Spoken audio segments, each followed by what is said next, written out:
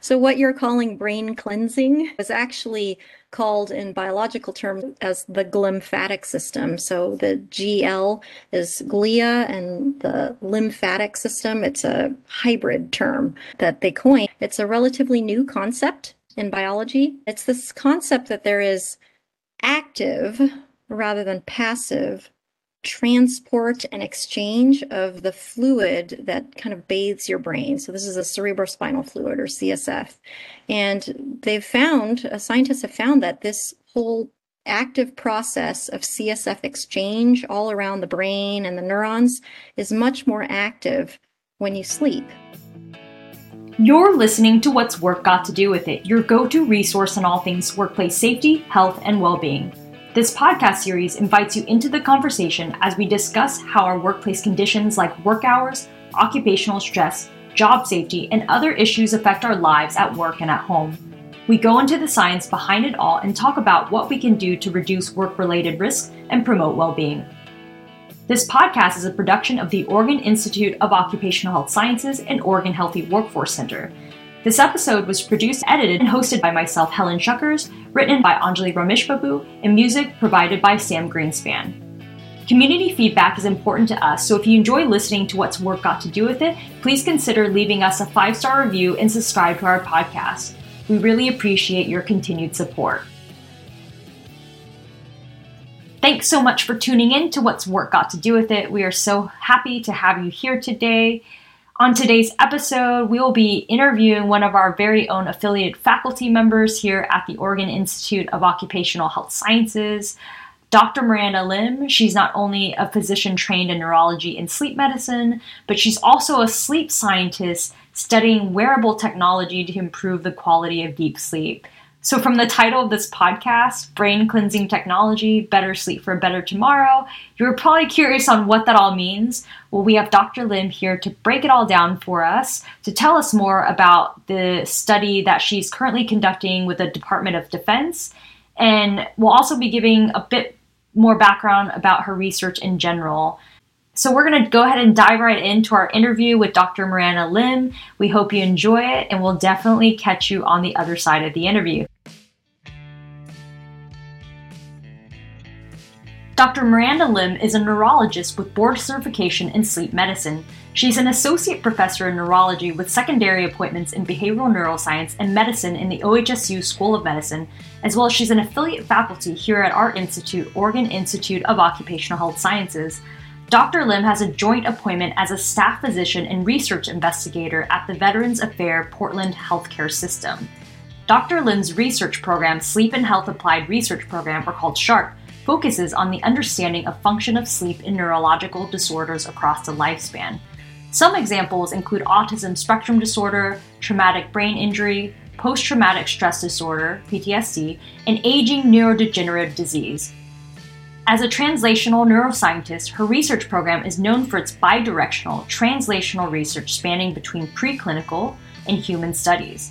Methods used including conducting sleep studies, such as sleep manipulations and sleep interventions, as well as quantitative analysis of sleep, and implementing non-obstructive long-term wearables. Some examples include actigraphy, mattress sensors, and using machine learning to quantify sleep.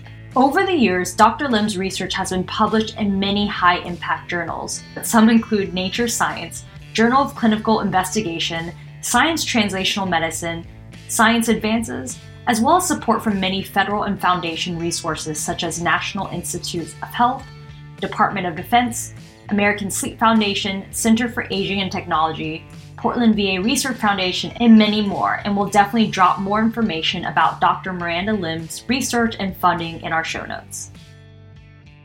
Thanks so much for joining us today, Miranda. We are very, very excited to have this discussion with you on our podcast today about your research. I've just been hearing so many wonderful things and been really eager to get onto a podcast episode with you here on What's Work Got to Do with It.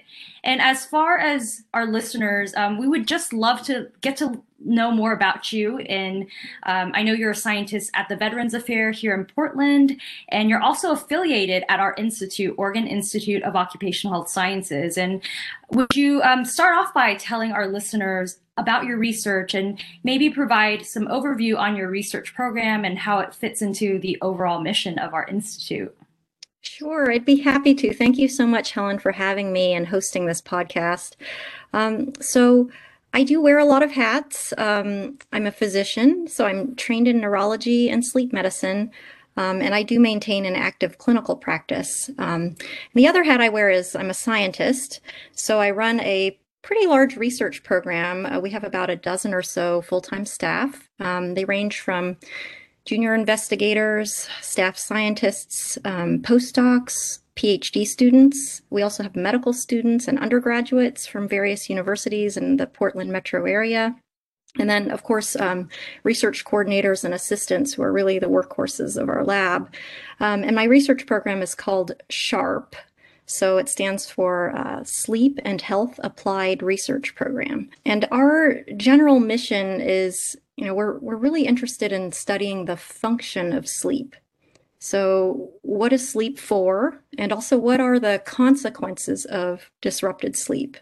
And finally, how can we manipulate sleep so that we can enhance this function, whatever that may be?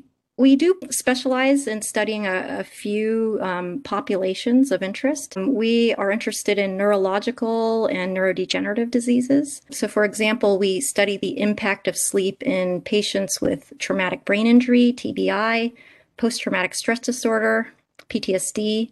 And we now know actually that neurotrauma like TBI and PTSD are risk factors for the later development of Alzheimer's and Parkinson's disease and other neurodegenerative conditions. With regard to, my affiliation with the Oregon Institute of Occupational Health Sciences, we know that these conditions are really highly relevant because there's chronic stress and just workplace injuries on the job, hazards. People get concussions, and really the chronic stress conditions I think are very relevant to just PTSD and that phenotype. So it's been very important for us to come up with ways to mitigate the long-term consequences of this chronic stress and injury as it relates to the workplace or other. Yeah, there certainly is a lot of crossover in the work that you're doing and the work that we're doing at our institute with all of the sleep research that's going on with shift work and being on the job with injury prevention. So, and also, there's a lot of things that happen outside of work that can impact how we live our day-to-day lives. And I think it's very fascinating to learn about the different implications of not getting enough sleep. And I know me personally, I definitely struggle with that as well. And just overall, I think as society and the community as a whole, we're always looking for that intervention or strategies to help us sleep better so we can show up for ourselves and the people that we love around us. So a lot of great work that you're doing. Very Thanks. excited. Yeah, it's always personal. It's okay. Yeah, definitely. Sleep is very personal and something that we spend most of our lives doing besides working, right? I want to definitely learn more about the research that you're doing. And first off, congratulations on your latest research grant. Thank you. In your latest study, it is funded by the U.S. Department of Defense, and it's a 3-year project, and it involves a head-worn device to enhance sleep. We'll get into that a little bit later on, but can you first tell us more about this project and what it involves, the goals around that, and just the population that you're trying to reach in this study? Sure, I'd be happy to. So the study was really just a fun idea at first, and it started with a team of us who, had worked together on other projects before. I want to mention the team leaders. So there's Dawn Tucker, who is the CEO of Bell Labs. This is a company that is manufacturing the device. Dawn Kernagis is the co-PI, and she's at the University of North Carolina in Chapel Hill.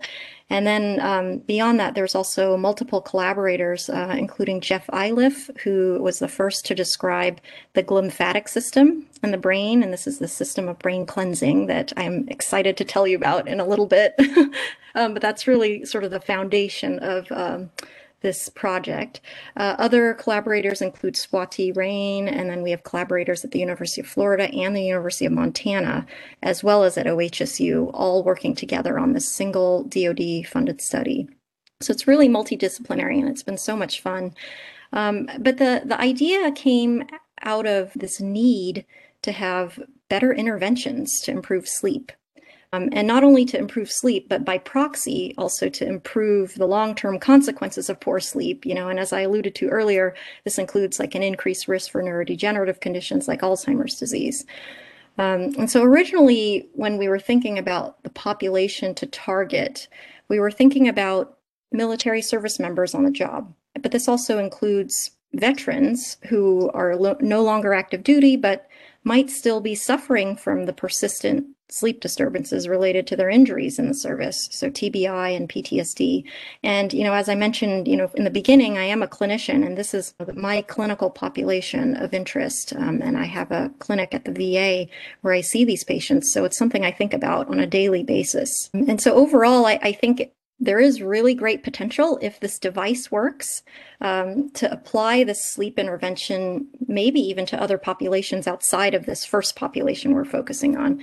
Just thinking about perhaps shift workers or others who might have trouble sleeping, really anyone, maybe early Alzheimer's disease. The idea for this device, and I guess I'll preface this with some background about why the current sleep interventions we have just aren't working all that well. So for decades before this, pharmaceutical companies have really just focused on finding ways to get us more sleep. So medications that increase your total sleep time. And unfortunately, a lot of those medications end up having side effects. So even though you've slept a lot longer, say 9 hours instead of 7 hours, you still wake up feeling unrefreshed and maybe even hungover. And the issue is there really just is no magic pill that replicates our natural sleep. Like all of these medications kind of force more unnatural sleep stages.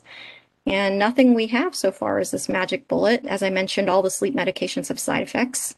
And we have natural cycles of sleep that humans go through that probably are important in and of themselves, this natural cycling.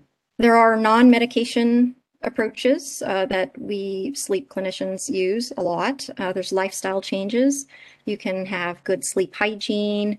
You can encourage things like dietary supplements and prescribe cognitive behavioral therapy for insomnia. These are all non-medication approaches, but they do take a certain amount of dedication, motivation, and really intellectual capacity too, and time to optimize them. And they may not be, the final answer either.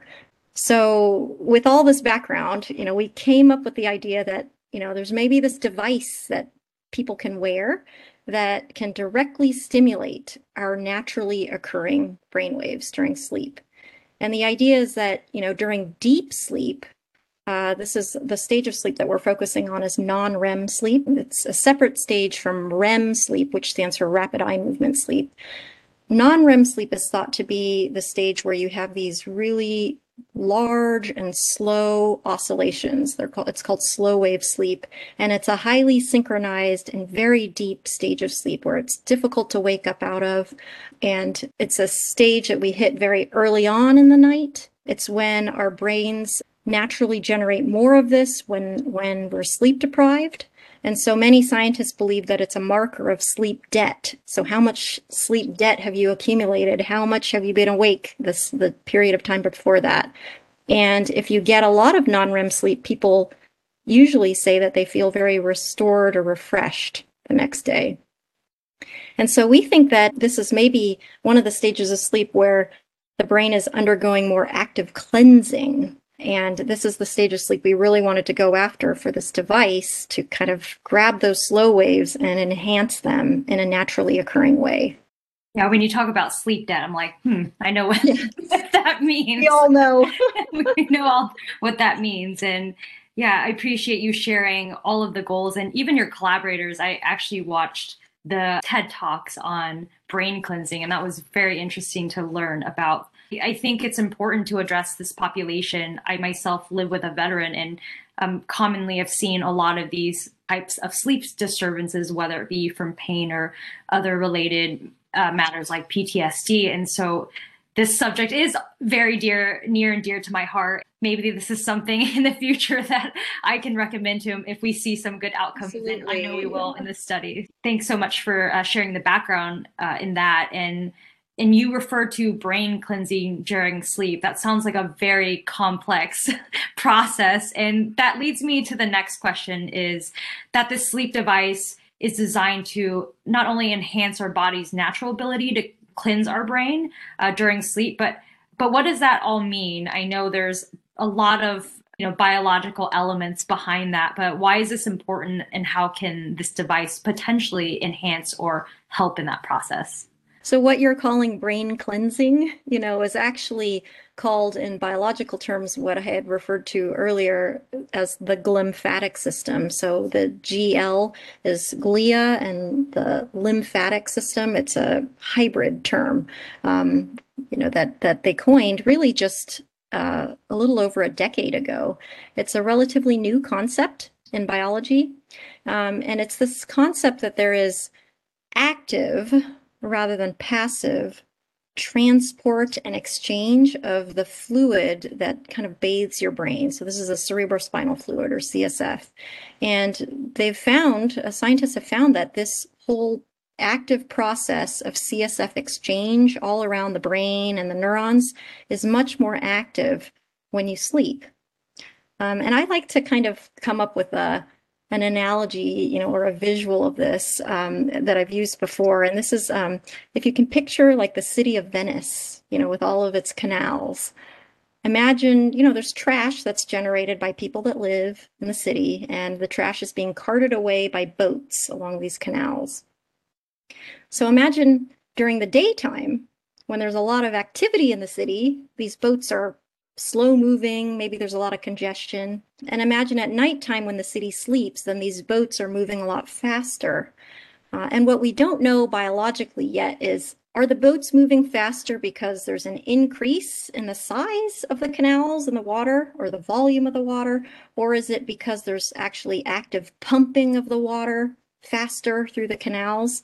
We don't totally know the mechanisms yet, but these scientists, the collaborators on this project that I mentioned, Jeff Iliff, he's actively investigating this system, in animal models. What we don't know about sleep in the glymphatic system yet is, and this is a big question mark, how to study this in humans. Everything that's been done up until this date, 99% of it has been done in rodents, in mice. And we know how the mouse glymphatic system works really well, but we don't know if it's the same in humans or not. And so a big part of this funded study, this DoD project, is to directly visualize the glymphatic system in human brains.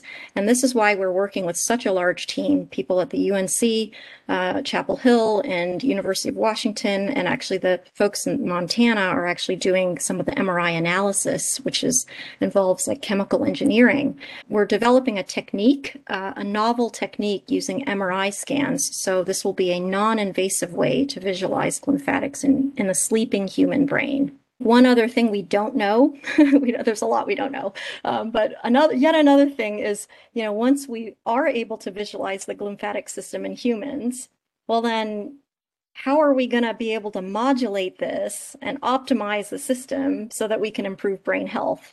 And that's the second half of the project, which is where our device comes in. It's this transcranial electrical stimulation device. And as I mentioned, Don Tucker, who's the CEO of Bell Company, they're based in Eugene, Oregon. They invented a way to directly stimulate brain waves during slow wave sleep through the skull. So there's electrodes that are placed on either temple, and there's a very small current that's passed through the skull into the brain as it's generating a slow wave. And the idea is that it will catch the exact moment that the brain is naturally generating these oscillations on its own, and then push them even larger and longer. And our idea is really it's similar to how a pacemaker in the heart might synchronize, the electrical activity of the heartbeat, but it's, for the brain. I appreciate you painting the picture of the boats in Venice as an example of brain cleansing. That was very helpful. And I think this just gives us a very good example of teaming up with industry, right? Research meeting the industry and how we can work together and collaborate to create technologies that will benefit not only the science, but also what can we do further in terms of getting to a place that we can study different types of devices to eventually bring them to market one day. And of course, this is just like it sounds like this is the very beginning of this type of technology, and just figuring out how to capture essentially a snapshot of an image of what's going on is something that hasn't been done before. So I think that in itself is an exciting discovery to follow along in your study, and altogether just for neurology as a field too. So that's really, really fascinating and great to hear. And I think overall, a lot of people might wonder what is the hope in terms of what you would like to learn from this study. I know you briefly gave us a little bit of that in the previous question, but is there anything in particular that you're hoping to find out, or what was your hypothesis, to kick things off? You don't have to go too far into it, but those questions may also vary depending on the collaborator that you work with as well. But just as a study, as a whole, what do you hope to learn? Oh, we have so many hopes, Helen. I'm glad you asked. Hopes and dreams, right? I mean, this is all about sleep, right? Well, as I alluded to earlier, I still think our first and foremost hope is to be able to visualize the glymphatic system in action. And this is, again, something that has eluded many scientists over the past decade because all of the studies that have been done in mice are very invasive. And so we are hoping to be able to do this using a non-invasive MRI technique that will be scalable and accessible to any institution or really anywhere that has MRI scanning. So that would just be amazing, I think, just in and of itself as a biological marker of brain health, for any application. Our second hope, is to test this new electrical stimulation device and to see if it actually can directly stimulate and synchronize slow waves during sleep. And our hope is that this device will actually increase the time spent in deep sleep. We don't know that for sure yet. We have some pilot data, but it hasn't been rigorously tested. And third hope is that doing this, increasing the time spent in deep sleep, will actually yield, potentially immediate and also beneficial effects on our brain biology. So it's a lot of hopes riding on this study, but I think whatever we find will be interesting. Yeah, I think a lot of good goals to aim for, and hopefully for the future as well in this type of research. And it also got me thinking on the long-term application value of this device, and where do you see it being most utilized? I know that's probably a loaded question at this point, but what are some potential benefits of this device? And I know that you're studying certain populations through veterans, especially with Alzheimer's and traumatic brain injuries. Are you hoping for this to reach other populations as well? I think, in just looking at the big picture, something like this device could have tremendous potential, not just for the long-term gains, which we've talked a lot about, this clearing the trash, and people who are at high risk for neurodegenerative diseases that are otherwise accelerated by the lack of sleep. I mean, that I think is, a really big population of interest. But I think, we haven't quite talked about the potential for short-term gains. And, like in the normal, healthy person, if they have a night of shift work, and the next day they have a big day where they really have a lot of responsibilities and they need to drive long distances because they're dropping off kids at school or whatever. I mean, I can see using this device on an intermittent basis, perhaps for short-term gains where you really need to feel rested and restored the next day.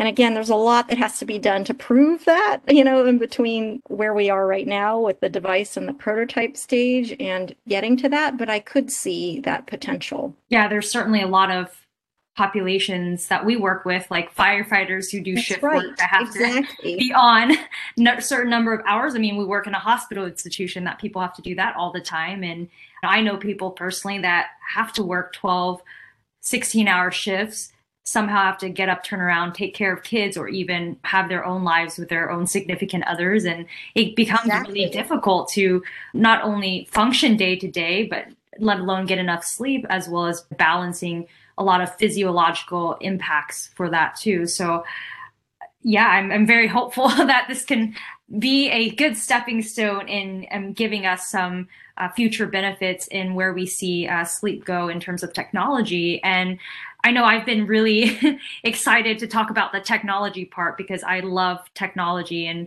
I like to keep up with the latest technology. And I would love to learn more about the technology behind this device. And we know that this technology is still proof of concept and a prototype. Are there challenges that you've also faced with this device so far and in terms of development of it? And then has this been tested in previous studies? Because I know people might be curious how this even came about to reach the scale of it's time to do a larger study for that. Oh, this will be a fun topic. So, yes, the challenges of technology and device development. I've learned a lot, had a lot of fun doing it. But yeah, you're right. This device is, I would say, in its infancy. There is a prototype device that was tested on 10 subjects, and we published this in the journal called Sleep Medicine last year. And that prototype device did increase slow wave sleep by about 10 minutes in total, which doesn't sound like a lot, but if you think about how we cycle through different stages of sleep during the night, we might have a couple hours of slow wave sleep across the entire night. And so we're increasing the total amount of really deep slow wave sleep by about 10%. The issue was that, that was really just a very small pilot study. We weren't able to look at this new MRI sequence to see if 10 minutes of increased slow wave sleep is enough to affect glymphatic function because we didn't have the MRI sequence back then. And so really, we just don't know if the stimulation parameters that were used in the pilot study are quote unquote enough to affect the biology. And we also don't really know if how people feel when they wake up and if their performance, as you mentioned earlier, your the need to be alert and be on, in your job. Like we don't know if 10 minutes of more slow wave sleep is going to be enough to improve that. And so those are all metrics we're incorporating in this slightly larger study, which is still not like a full randomized controlled trial. It's still like we still have a ways to go. And so that's what I've learned so far with the pilot study of this device. I will say that we've still been iterating even since that paper came out. There's a long way to go in making the device more comfortable. In that pilot study, people only wore it for a few nights. But, if you think about this being a potential long-term intervention, like people may need to wear this every night for a long time, maybe years. And so it's going to be really critical to make the device something that is truly wearable and people can sleep comfortably in it. Right now, the prototype is wireless, so that's great. At least there's no wires, so it's not as bad as a full night in-lab sleep study.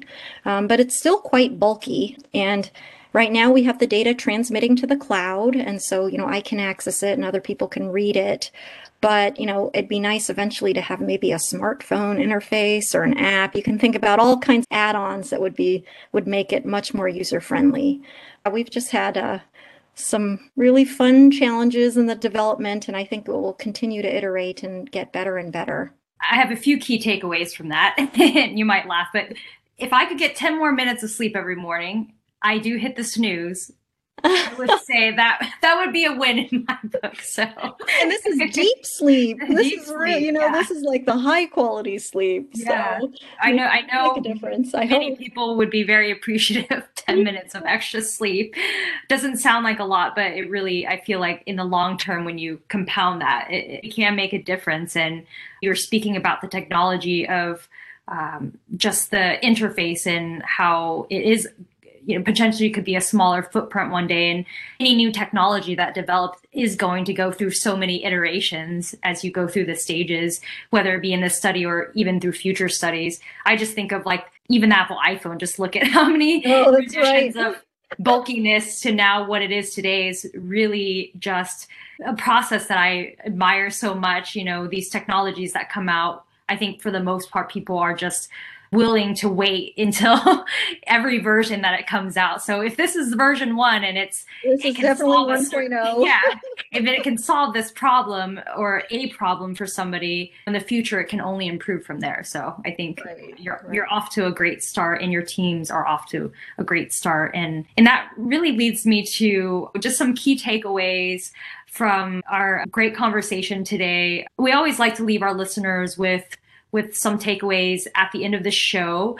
And of course, any resources that you talk about today, we will definitely include those in our show notes, publications, or any helpful information about this research. We'll definitely include those for people to tune into post-show. But we would just love to know some key takeaways that you would like to send off to people that are listening today on what's work got to do with it. Sure. Yeah. I think it's always helpful to take a step back and kind of frame what we know about sleep and what we used to think about sleep. And, it's pretty well known that the average adult spends about 8 hours sleeping every day, which, is equivalent to an entire third of our lives spent asleep. And it's interesting because a couple decades ago, people used to think that, gosh, that's so much time wasted, right? I mean, all that time could be spent, doing other more productive things, right? And that if you need to sleep, it's kind of like a weakness, that you should minimize or conquer, right? And I think it's only recently that we've started to recognize the importance of sleep. And just in the past few years, we're starting to recognize it's not just about the total duration of sleep, but actually how much of that time spent asleep is in high quality sleep, this restorative sleep, and that this restorative sleep that may be tied to glymphatic function. So I think it's just, overall a really exciting time for everyone to be studying the function of sleep and glymphatic biology. And hopefully we'll soon be able to connect the dots between sleep, lymphatics, and brain health. And I think there could be a lot of people who could benefit.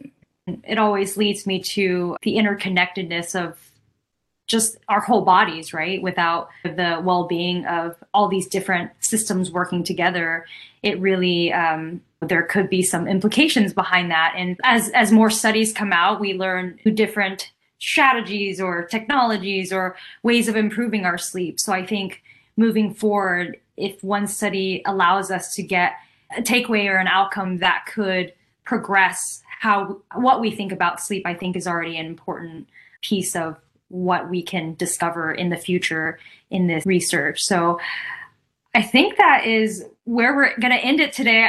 I probably have 5 or 10 more questions I could ask you today, but anytime, Helen. That might be a part 2. And I always like to tell our guests that we would always love to follow up with future studies and research that's going on, not just at the Institute, but beyond that as well. And we would love to maybe have a part 2, maybe in the many years to come, once we find out more about this technology and what you have seen in the lab. So thank you. Absolutely. I'd love to come back. Yeah, anytime. So. Thanks so much for your time today. And we'll definitely keep in touch beyond this and share any knowledge on our blog and social media on any future research before we bring Miranda back on. So thank you. Awesome. Thanks so much.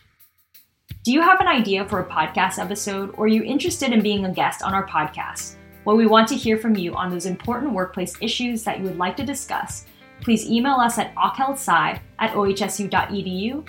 That's OCCHEALTHSCI@ohsu.edu. If you want to stay updated on current research, resources, news, and community events, consider following us on our Oregon in the Workplace blog or our social media channels. You can find us on facebook.com/ockhealthsci.ohsu, on Twitter @OHSU-OckHealth, or you can find us on LinkedIn by searching Oregon Institute of Occupational Health Sciences. Thanks so much for listening, and we'll catch you next time.